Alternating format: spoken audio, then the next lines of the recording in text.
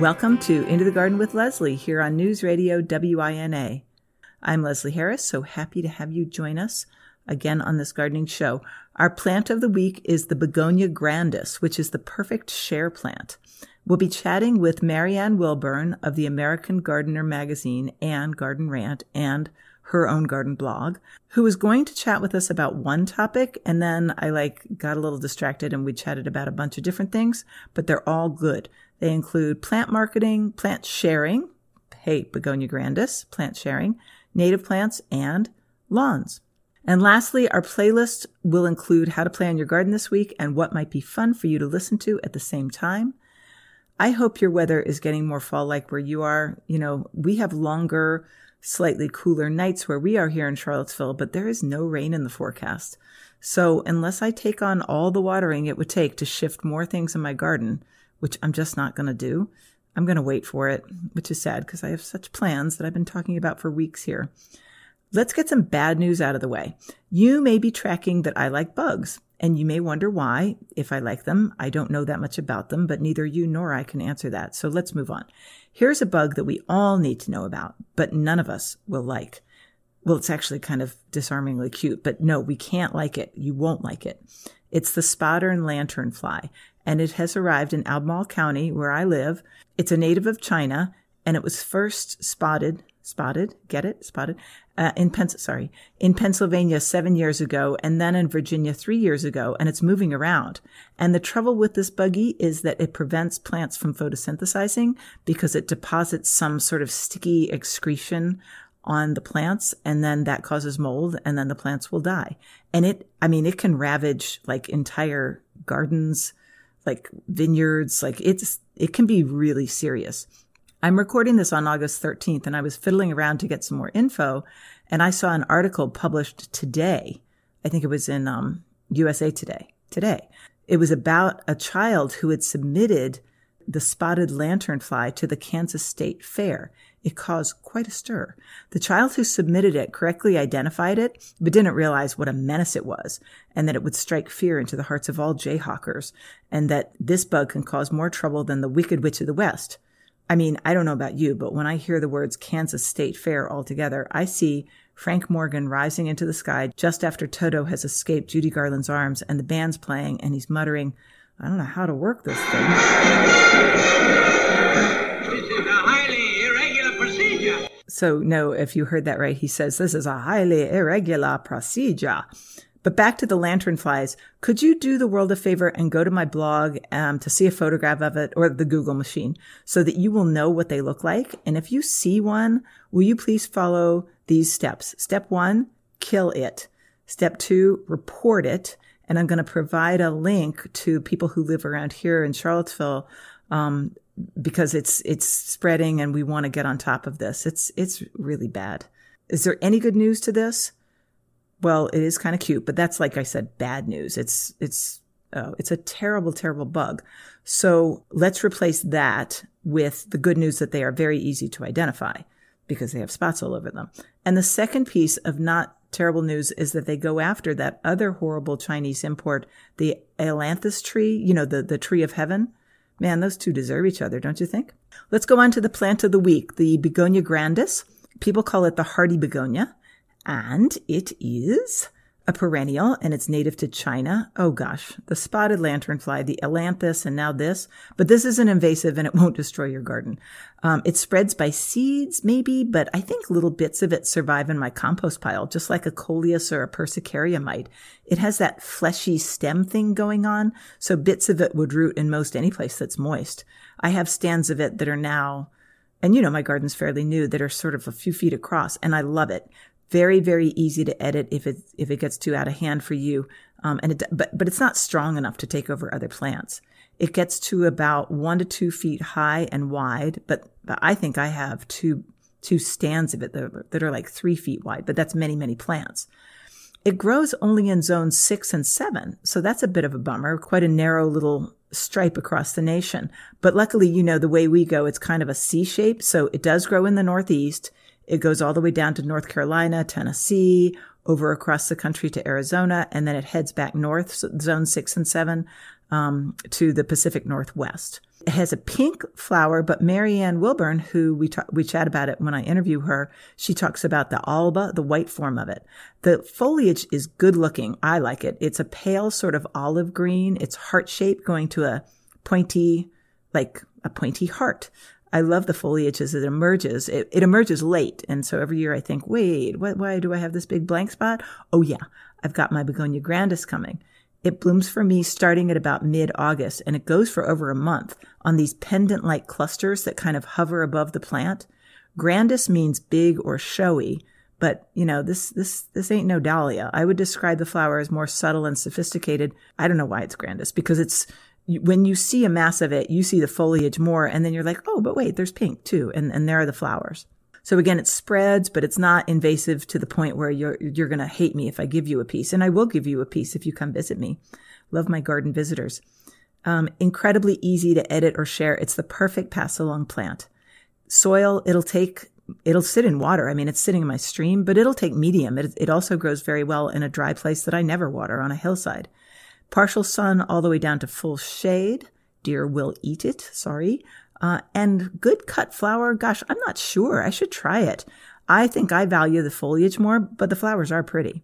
So that's the Begonia grandis. And this is Into the Garden with Leslie on News Radio WINA. And coming up, we're going to talk to Marianne Wilburn about her garden writing. Well, about tons of things, because she writes about a ton of things. Welcome back to Into the Garden with Leslie, broadcasting on News Radio WINA. I'm Leslie Harris, and we're talking with garden writer Marianne Wilburn about types of plants, sort of. Marianne wrote an article in the American Gardener that got my attention this summer, and I thought I wanted to get her on the show just for that topic, which was sort of types of plants. The name of the article was In Defense of Plants Without Press. But as soon as I started figuring out more about Marianne, I was like, okay, we're not just sticking to that. We gotta go around and talk about a bunch of things, because she has a lot to say. She's a columnist for the magazine that goes with the American Horticultural Society, which is called The American Gardener. Welcome, Marianne. Thank you. Thanks for having me, Leslie. I'm very glad to talk with you. And you write for them every month in a kind of a new format, a column that has some opinion, your opinion. Yes, it does. It's a new thing for the American Gardener, and the magazine is bi-monthly, so it's 6 issues a year, which gives me a little bit of breathing room between topics. But it allows me to explore topics perhaps from another angle that may not be considered by people, or we tend to get into these sort of ideas, hive mind, group think about certain things. And the more you do it, it becomes like a snowball effect and everybody's glomming on. But I wanted to sort of come out of that a little bit and say, hey, what about this? What about thinking about it this way? And maybe stir up some discussion and just stir up some minds a little bit about it. So it's a series I'm just super proud and happy that they ran with. Very huge thanks to David Ellis for doing that at the American Gardener, because the buck stops with the editor, right? Sure, it sure does. And as we were discussing before I hit record, I mean, that's been a magazine that I've looked at for years, and it's not expansive in opinions. It's got a lot of facts in it. And so it's really nice to hear somebody speaking out for, well, things that are really kind of short on articulation, such as lawns. They can't talk for themselves. You're doing it.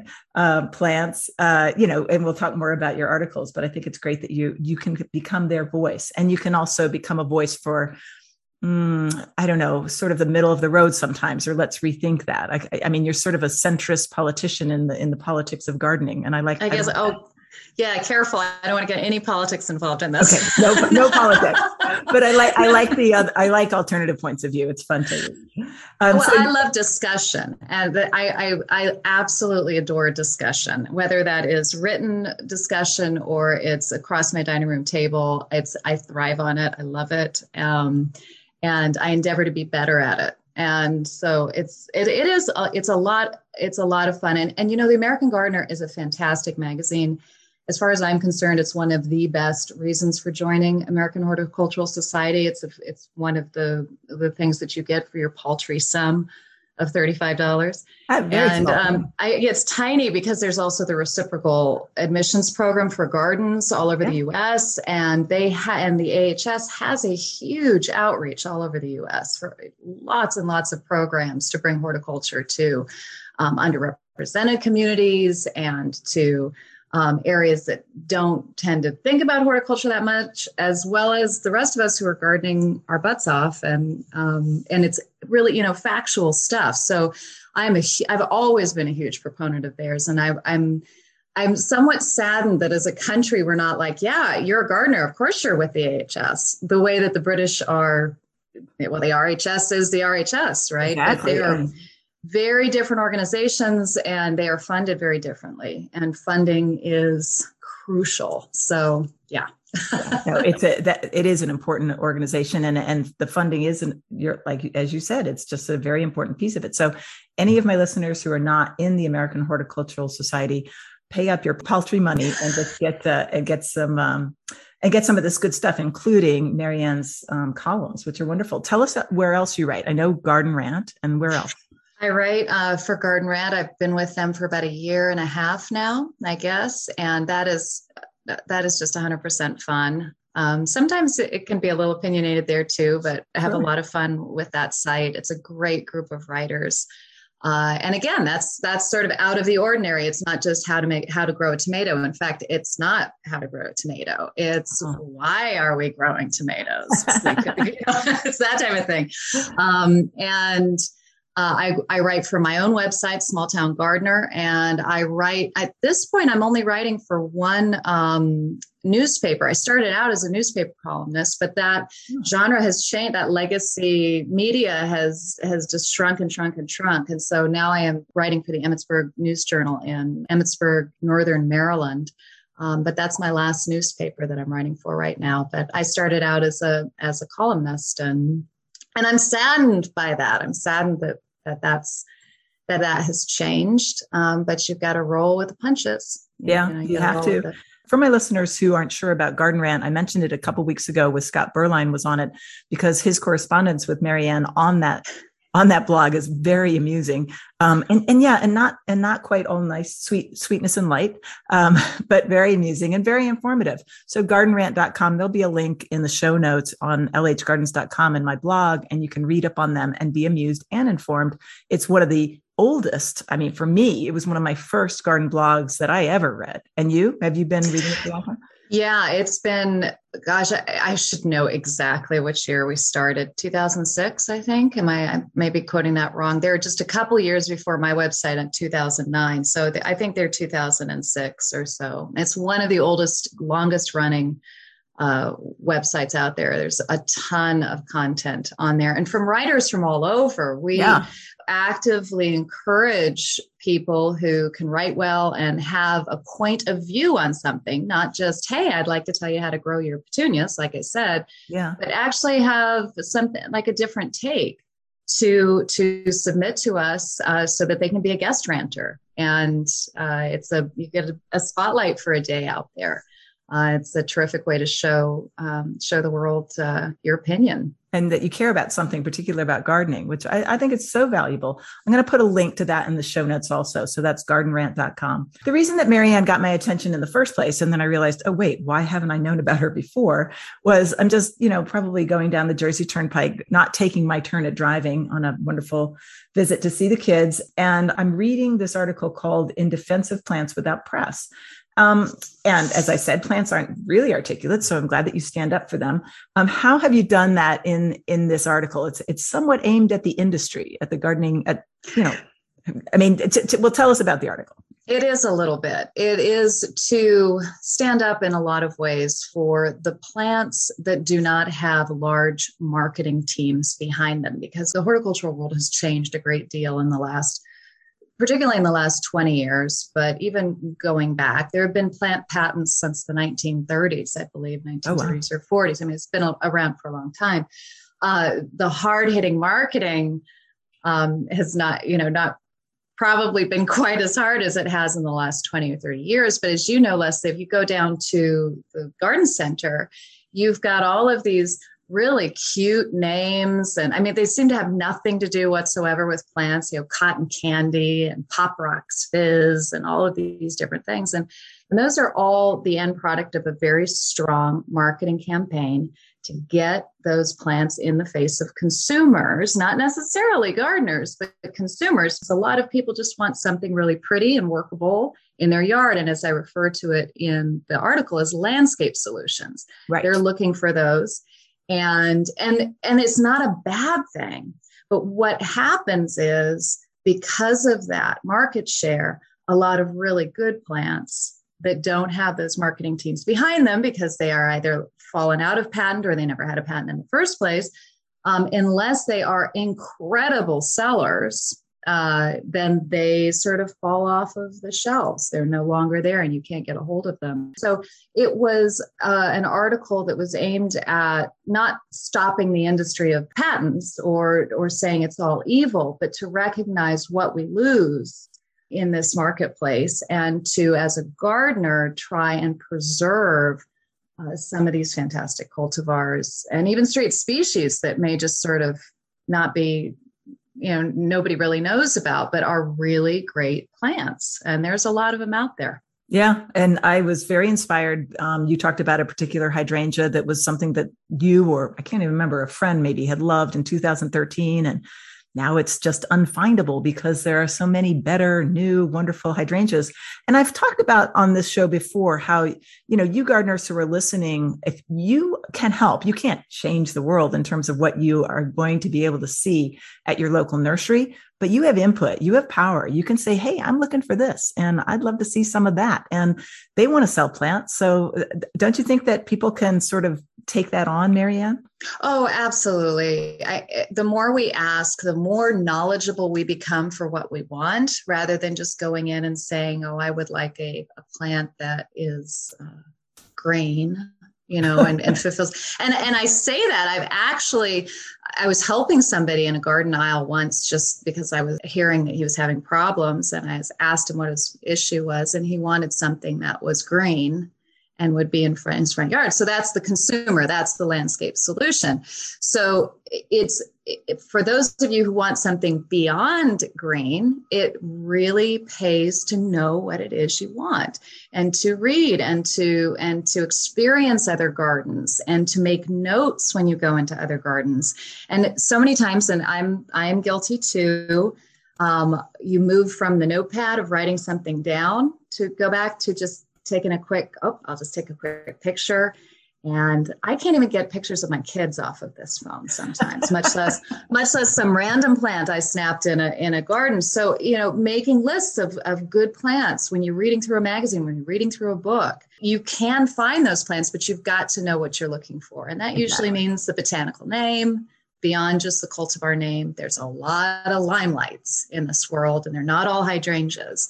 So it's important to know what it is you're actually looking for. Hydrangea is one of those genera that are so overbred, in my opinion. There's just so many. There's such saturation, and every once in a while, one a really amazing one comes out that you go, "Wow, that is it. That fulfills all these things."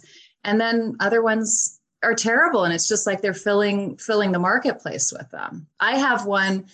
Am I allowed to say names? I don't know. I absolutely hate it. Yeah, I know. Absolutely cannot stand it. Terrible, terrible hydrangea. Should have never been sold, but a cutesy name, and I got 9 of them on clearance, and I can't stand them. You got to rip them out, girl. This is what it's about. I know. And you know what I did? And then I replanted them because I'm like, I'll just throw them into this corner. Maybe they'll do better over here. Maybe they'll do better over here. They didn't. They're ridiculous. They're terrible. But then I also have a fairly new one, which I will name a fantastic hydrangea. Baby Lace is the trademark name, and it's just very strong. It's paniculata. It's very strong. It's a great height. It's just a solid plant. I love it. And that's new Baby Lace. And that's a new cultivar. I think that's from the Gardener's Confidence collection. So we're not saying new plants are evil. We're just saying, let's remember the old ones. All right. No, Yeah. no, not at all. Because I mean, the whole point of new plants, Alan Armitage, I quote him in the article, that new plants are the lifeblood of the industry. People want new plants. We want new innovations. We want some things that are going to take care of like mildew resistance and, you know, other types of pest resistance and solve land, you know, problems. Sure. So that it's good. And, you know, it's a good thing, but we can go overboard. Right. And we Human need to beings go overboard. and we need to keep track of the old guys. And we'll talk about them in a minute. This is Into the Garden with Leslie on News Radio WINA. This show is made possible by Dos Amigos Landscaping and Holistic Pest Solutions. We're talking with Marianne Wilburn, who is a wonderful garden writer. And the article that got my attention was In Defense of Plants Without Press. Because, they generally don't have advertising campaigns, those ones that are, the ones that are not being pushed by the industry. So I think we've covered that pretty well. But I did want to just make sure we talk about the concept of the pass-along plant, because I'm a huge fan. My favorites are ones that just, I feel like Begonia grandis, you see it occasionally. But I think it grows too tall at this time of year and nobody's ever going to see it in bloom. It's just going to be a couple of cute low leaves and you would pass by that one so easily. I think it would probably snap off in transport. So that's one that I always give to people. Like, you might not be able to buy this, but you need it. What are some of your favorite pass along plants? Well, actually, that one, Begonia grandis, is a fabulous one. And one thing about that is you're absolutely right. In the garden center, there's nothing going on in May when everybody is buying plants. If it's been kept very warm, it's just starting to emerge. So you're not going to see it. They're not really going to sell it. But that is one of my favorites. I love Alba. I'm a fan of the white one. Ooh, I got to try that. And the pink one. Yeah, I really, it's a stronger plant. I think it's beautiful. Oh goodness. You'd think I would just be right there in my head. Trachlostemon orientalis, gorgeous, huge, large leaves, almost like a comfrey, but a lot more, a lot less messy, a lot tidier. I love that plant. You're rarely going to see it. You're not going to see it in a garden center. Oh gosh. I do a lot of, I give people a lot of Verbena bonariensis because again, it's sold. It's not that, it's not going to be blooming. It's not going to be that fun thing that's popping out just at eye level now. Yes. What else? Let's see. Just some old columbines that are rocking and rolling around my garden. There are always too many. I love to share them. And you have your own cultivars too that are being created, bred in your own garden that you can give people for a lot of your plants that self-seed. I said in the article, and I love this plant. I'm not a huge fan of daylilies, so it's saying something. Is autumn minaret daylily? Oh, that's a great one. That's the tallest, latest one, right? It is. It's so late. I don't know if it's the absolute latest. I don't think that it is, but it is the stateliest. It is, can get to be 7 feet tall in term, not the foliage, but the bloom. Right. And it's delicate. It has a delicacy to it, an elegance to it. So people who might not like the coarseness of daylilies will find that extremely lovely in the middle of their late, August, September, not as much as September, depending on where you are. Yeah. Border in the middle there. That's a fantastic plant. I adore that one. This is one of the most fun things about gardening. I mean, I love to shop for plants. Do not get me wrong. The industry is not in danger from my pocketbook. Mm-hmm. However, I really think it's fun to share. I just love it. That's one of the greatest things about being a gardener. It worries me in the new social media age that we are becoming so focused on, okay, what can I get off of here? What can I get off of the computer? That we forget those human connections. And those human connections are what bring new plants into our lives effortlessly and in a really wonderful, memorable way. I had a garden tour last Saturday, and a friend gardener came down from New Jersey with a absolute not truckload, the back of his car filled one after another for me of some tropicals that I'd wanted to try that I hadn't had a chance to buy yet, that I probably would have to really search for. Some temperate plants. I ended up with a variegated ginger that I'd really, really wanted for a long time. He had it. I ended up with a variegated turmeric that I'd really wanted, and he had it, and a glaba, which is a different type of ginger. some ficus that I never even heard of. I need to meet your friend. I need to meet this guy. I know. He's fantastic and so knowledgeable about plants. That is one of the best things about being a gardener. You've got to get connected to other gardeners. Join societies, join plant groups, around you and beyond, just master gardeners. Join. And you'll have plant swaps. I mean, that's one of the best ways of getting a plant that you've never seen before is a plant swap.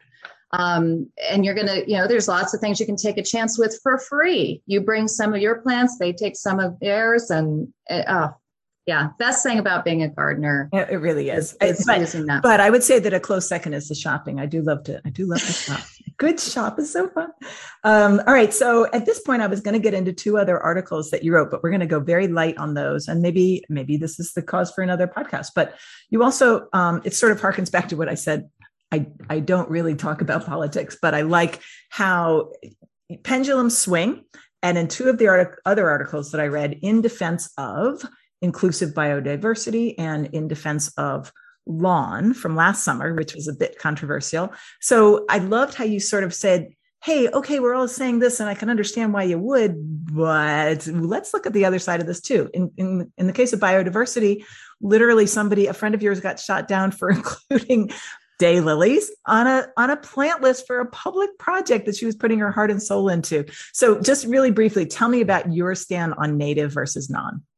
My stand is that we need to match plants to our environment, and we don't want to put a plant that's going to be highly invasive or, rampant into our landscapes. But we should not be drawing this ethnic line between plants, native or non-native, bad, good, and assigning that. Plants are plants, and they're going to respond to the right conditions, and they're going to solve problems or not solve problems. And there's plenty of native plants that are not going to solve problems, in your yard, because they're just not suited to your particular climate. But I have seen over and over again, people hear native, I need native plants. And they end up with a garden they're not super thrilled with just because they went with native plants. Maybe that wasn't exactly what they needed. They needed a little bit of everything. And I think a lot more research needs to be done and is starting to be done about some of these plants and how our wildlife is adapting to them, because it takes time. If you're going to have 2 plants next to each other, one native, one non-native, the insect population is going to take some time to figure out how to use that plant and work from it. It's not going to be an instant thing that we can chart right now. Oh, look, it's bad because this, there's more on this than here. This is going to take some time to see how they adapt. And in many places, a lot of insect populations are adapting. So my premise was not to just say, hey, all non-native plants are bad, because those are our lines, our chronologies that we are putting on a 4.5 billion year old planet, our line in the sand, whether that is a valid line or not, you have to, we have a very large natural world, and yes, it figures it out itself too. There are migration paths for plants that sometimes don't include humans. Yeah. So it figures it out slowly and perhaps outside of our understanding. I like how in your article, you talked about it in a scientific way. And I generally read those things very quickly because that is not the way my mind works. But in the last paragraph, you actually titled the paragraph, "Turn Gardeners On, Not Off." And this echoes back to a bit of a conversation that Scott and I touched on a couple of weeks ago. If people want to garden and they want that fluffy thing that may or may not attract pollinators, that's fine. Just, don't give a gardener an opportunity to say, "Ooh, too many rules, too many," to quote you, "strict orthodoxies." That's no good. We just want people to garden, right? It's hard enough to get people to grow things. I mean, you know that. I know that. As soon as August comes around, it's a whole different ballgame for most people. And so giving them these very strict rules on plants that they may actually really like and which actually drew them into gardening. Perhaps it is that unbelievable stand of orange ditch lilies, the Hemerocallis fulva, that make them go, oh my gosh, it's so beautiful. I want to get color in my yard. Yes. So if we immediately come at them with, well, you can't plant that. It's no good. End of story. Okay, well, I guess I'll just do the green in front of the house like I was going to do. And then there's nothing for pollinators. And I've seen enough pollinators on Hemerocallis fulva to know that something is happening there. So is it better? Is the perfect going to be the enemy of the good here? We want to engage people. We want to get them into horticulture. We want to get them gardening, and you can slowly shift. Well, this could be better for your populations, or you can add some of this, but not, oh, that's evil, that's good, because people just can't keep that straight in their heads. No, the idea of a plant as evil, I absolutely thoroughly reject that. No, except for maybe poison ivy and English ivy. Yes.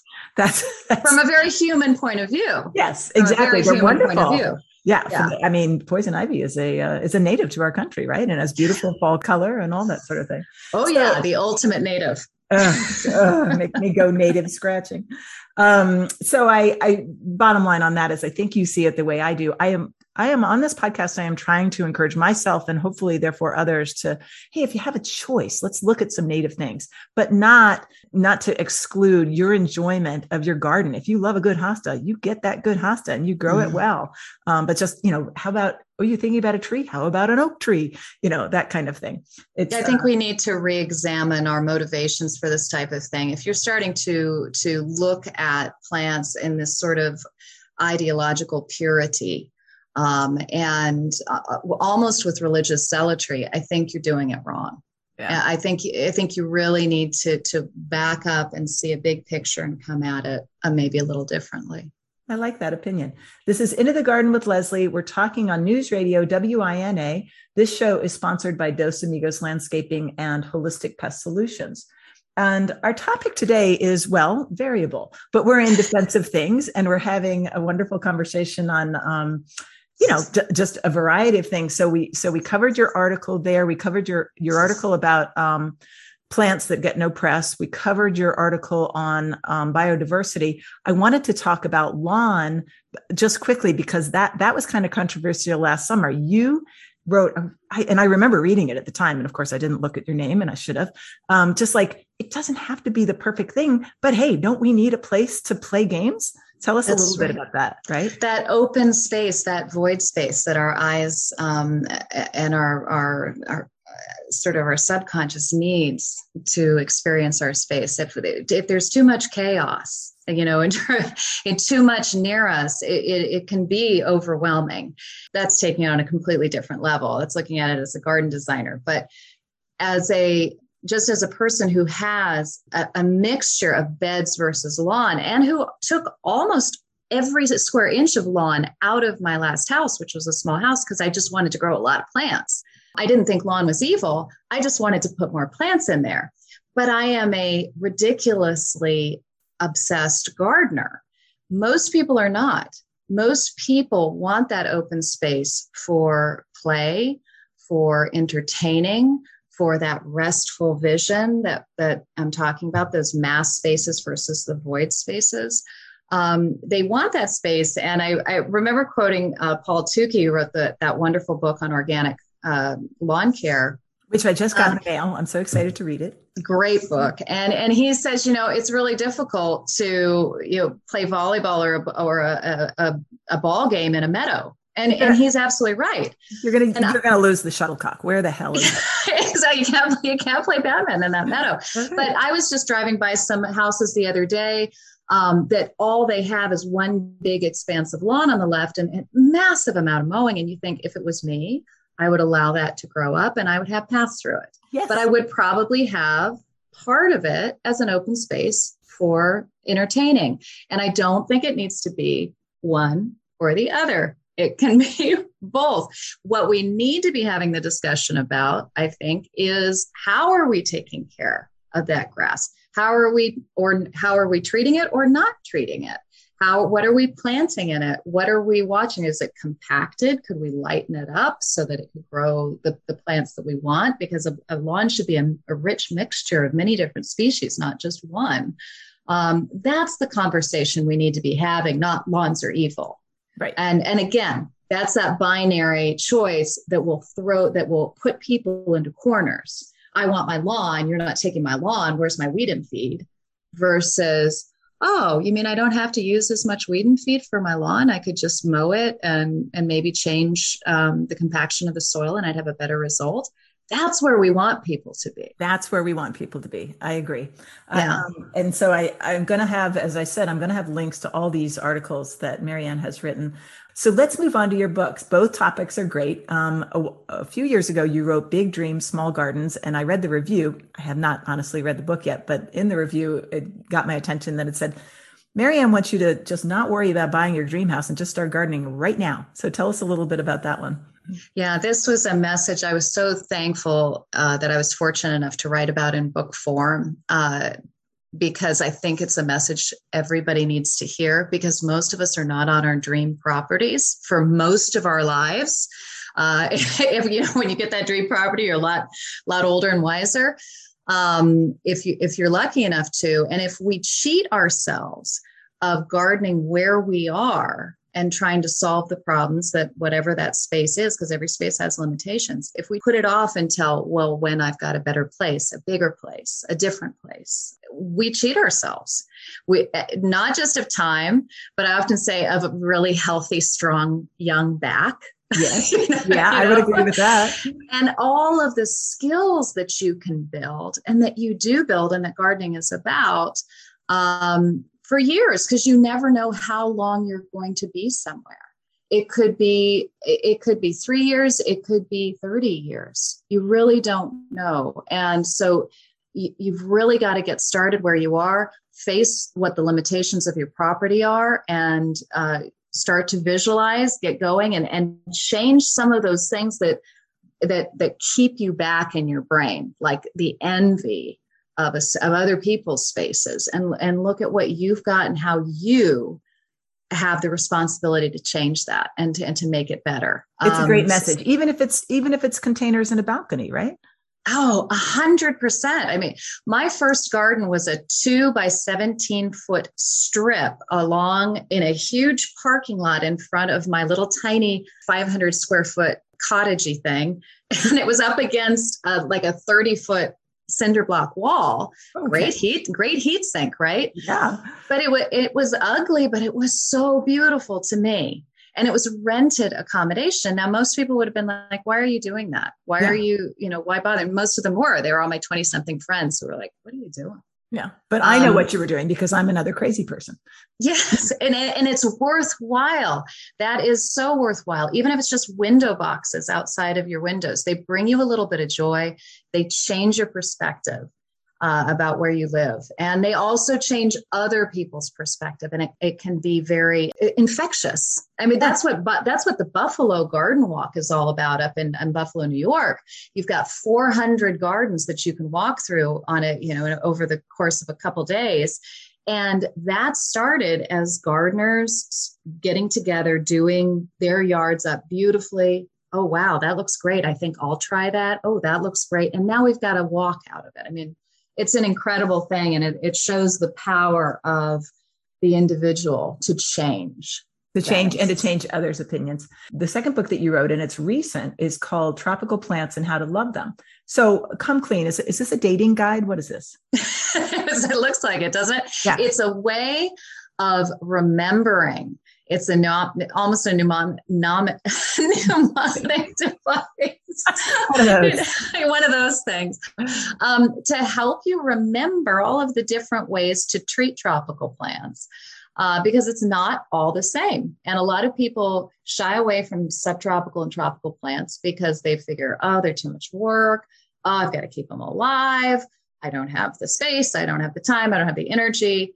But they don't realize that they could just dabble a little bit. And you may just put things into dormant storage. You may say, hey, I like using this plant indoors in the winter as a gorgeous houseplant and outdoors in the summer as a beautiful patio accent. There are many different ways to use tropical plants. And so that's how I approach this to make it more accessible to people. Because tropicals are they're a genre, and I know this from my own experience, that you can just immediately put up roadblocks if you're a temperate gardener and say, I don't need to learn about those. I don't need them. I would say, my block has been there. And I'm just one of my employees at this point, by the time listeners hear this, it's Abby, who would have taken over my business, which I'm about to sell as we record this. And she started out on Instagram, Abigail's Plants, all indoors. And I'm like, wow, I really want to learn from her. And I feel like I have. So, and I will be buying your book and learning from you too. Marianne, where do people find you? I know that you're not so much on social, but a little bit on Facebook and Instagram. What's your handle? Yes, at Small Town Gardener on Instagram and The Small Town Gardener on Facebook. And I try and limit it to those two platforms just to keep me sane and be able to have time to actually garden, which takes up a huge amount of space. It is. You got to do the work you're talking about. Yeah, that's right. And because you want to. She also, Marianne, has a really attractive website that made me envious. I mean, that's what gardening's about too, is envy, right? So I loved your website, and you do a monthly newsletter. Is that correct? I do. I send out new articles. You can subscribe to the website. New articles go out there. I do this month's garden. I think I'm behind for August. In fact, I know I am, but usually that happens. to give you an idea of the garden, especially here in the Mid-Atlantic, of what the things to do right now. And it's not all the time, so it's not going to inundate your inbox. I know we all have very full inboxes and we're deleting all the time, but hopefully it's just enough to get you encouraged and moving forward. I am regularly posting on Garden Rant as well. Okay. Yeah. So I'm going to have links to all of that. I did a little bait and switch with you. I'm like, come talk to me about this one article. And then we covered all these topics. Thank you so much for chatting with me. Thank you, Leslie. It was really a pleasure. It was just real fun to meet you and chat everything plants. Well, good. Well, I think we covered a few things lightly. We'll have to go back.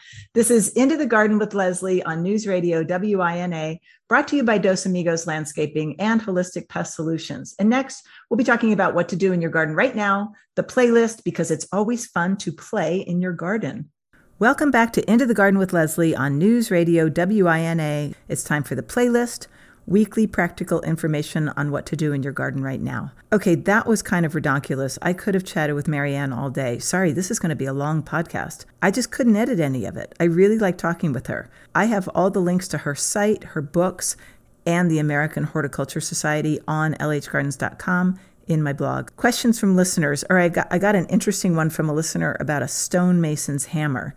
You know, the type that Andy Dufresne wore to nubbins over the decades, tapping behind various posters of scantily clad young ladies in the Shawshank Redemption. I thought that was very novel, using a stonemason's hammer to do some heavy digging if you're already down on your knees. I mean, if I were up, I would use either my big shovel, or if it's really tough, I would use my dig stick or a mattock. But if you're already down on your knees, it might be a great idea if your soil is rocky, or if it's really tough. I do have in my possession, but I haven't used it much since early days here at this garden, a hand trench digger that was issued to my son when he was in the Marine Corps. Like I said, my soil now is good, and if I'm on my knees, my soil knife does the whole trick. John on Instagram had a really good idea for poor soil or rocks. You may want to give it a try, but I hope for your sake that your soil is better than that. The playlist of garden things, well, I'm going to concentrate on one thing because I have been most remiss. Here is an item I should have put on the playlist every week starting about a month ago. You've got to order bulbs. I mean, now. Little packages of spring bulbs are hope in the form of a little brown golf ball thingy, and you need to get them, and they're running out of the good ones. You may have your own sources, but I love color blends. The catalog first got my attention when I first started my business, and besides all the drool-worthy photographs that you find in every bulb catalog, the fact that they put together collections or blends for you, and by the way, I've noticed that other bulb purveyors have totally borrowed that really good idea in years since, the highest form of flattery and all that. Color Blends uses plain English to talk about which bulbs do what, where, and how well, and when. And you can search their site for bloom time, for critter resistance, for color. It's a really good site. Another really good one is Brent and Becky's. I was listening to the Joe Gardner podcast this past weekend, and he interviewed Brent of Brent and Becky the other day, and it made me stop my gardening immediately and order my bulbs because his immediate message was the one that I'm giving you now. Go order your bulbs. I realized that I have been criminally negligent, and I do apologize for not doing that before. They were out of a bunch of things that I wanted on color blends, but the good news is that that makes me try things that I haven't tried before. I picked out a white daffodil. I was going after Thalia, but I picked out one called Watch Up. You know how dahlias are all shy with their heads pointing down like they're looking at their iPhones or something? On this one called Watch Up, the little head points up, which I think will be very cheerful. So what to listen to? I think you should listen to that episode of Joe Gardner, and there's a link to it on my show notes. It's episode number 224 of the Joe Gardner podcast. That's Joe Lample, you know. I've recommended him before. Brent has a ton of great planting information. Here are some good reminders that I liked if you don't feel like listening to that whole podcast. Number 1, order now. Number 2, don't forget that you can plant in pots, and that's a particularly good option if you don't think that you can grow tulips, say, or other things that are not deer resistant. Just put them right on your front porch. I bet you the deer won't be that bold. Plant your bulbs among perennials so that you don't have to suffer the foliage as it ripens quite as much as you would have to. You know, you got to let it brown off so that it feeds the bulb for the next year. That was number 3. Number 4, you really have to plant in full sun if you want flowers to perennialize. And both Brent and Becky and Color Blends make no secret, unlike some catalogs that try to fool you, that your heart will never be broken if you treat tulips as annuals. And your heart will be brimming if indeed they do come back. And by the way, if you really do treat tulips as annuals and you plant them and then they go past, doesn't that mean you don't have to wait for the foliage to ripen? Happy day. All right, this was fun. If you have any questions or comments or corrections, please reach out to me on Instagram. I am Leslie Harris LH, or go to my website, lhgardens.com. So this week, if you like this episode enough to want me to do another kind of solid, just sign up for my newsletter on lhgardens.com if you haven't already. It only comes out once a month, so it's not going to clog up your inbox, and it has some really good information on it. And I named this show Into the Garden with Leslie because I'm really into my garden and I'm into spring bulbs, and you should go order. I'll see you next week.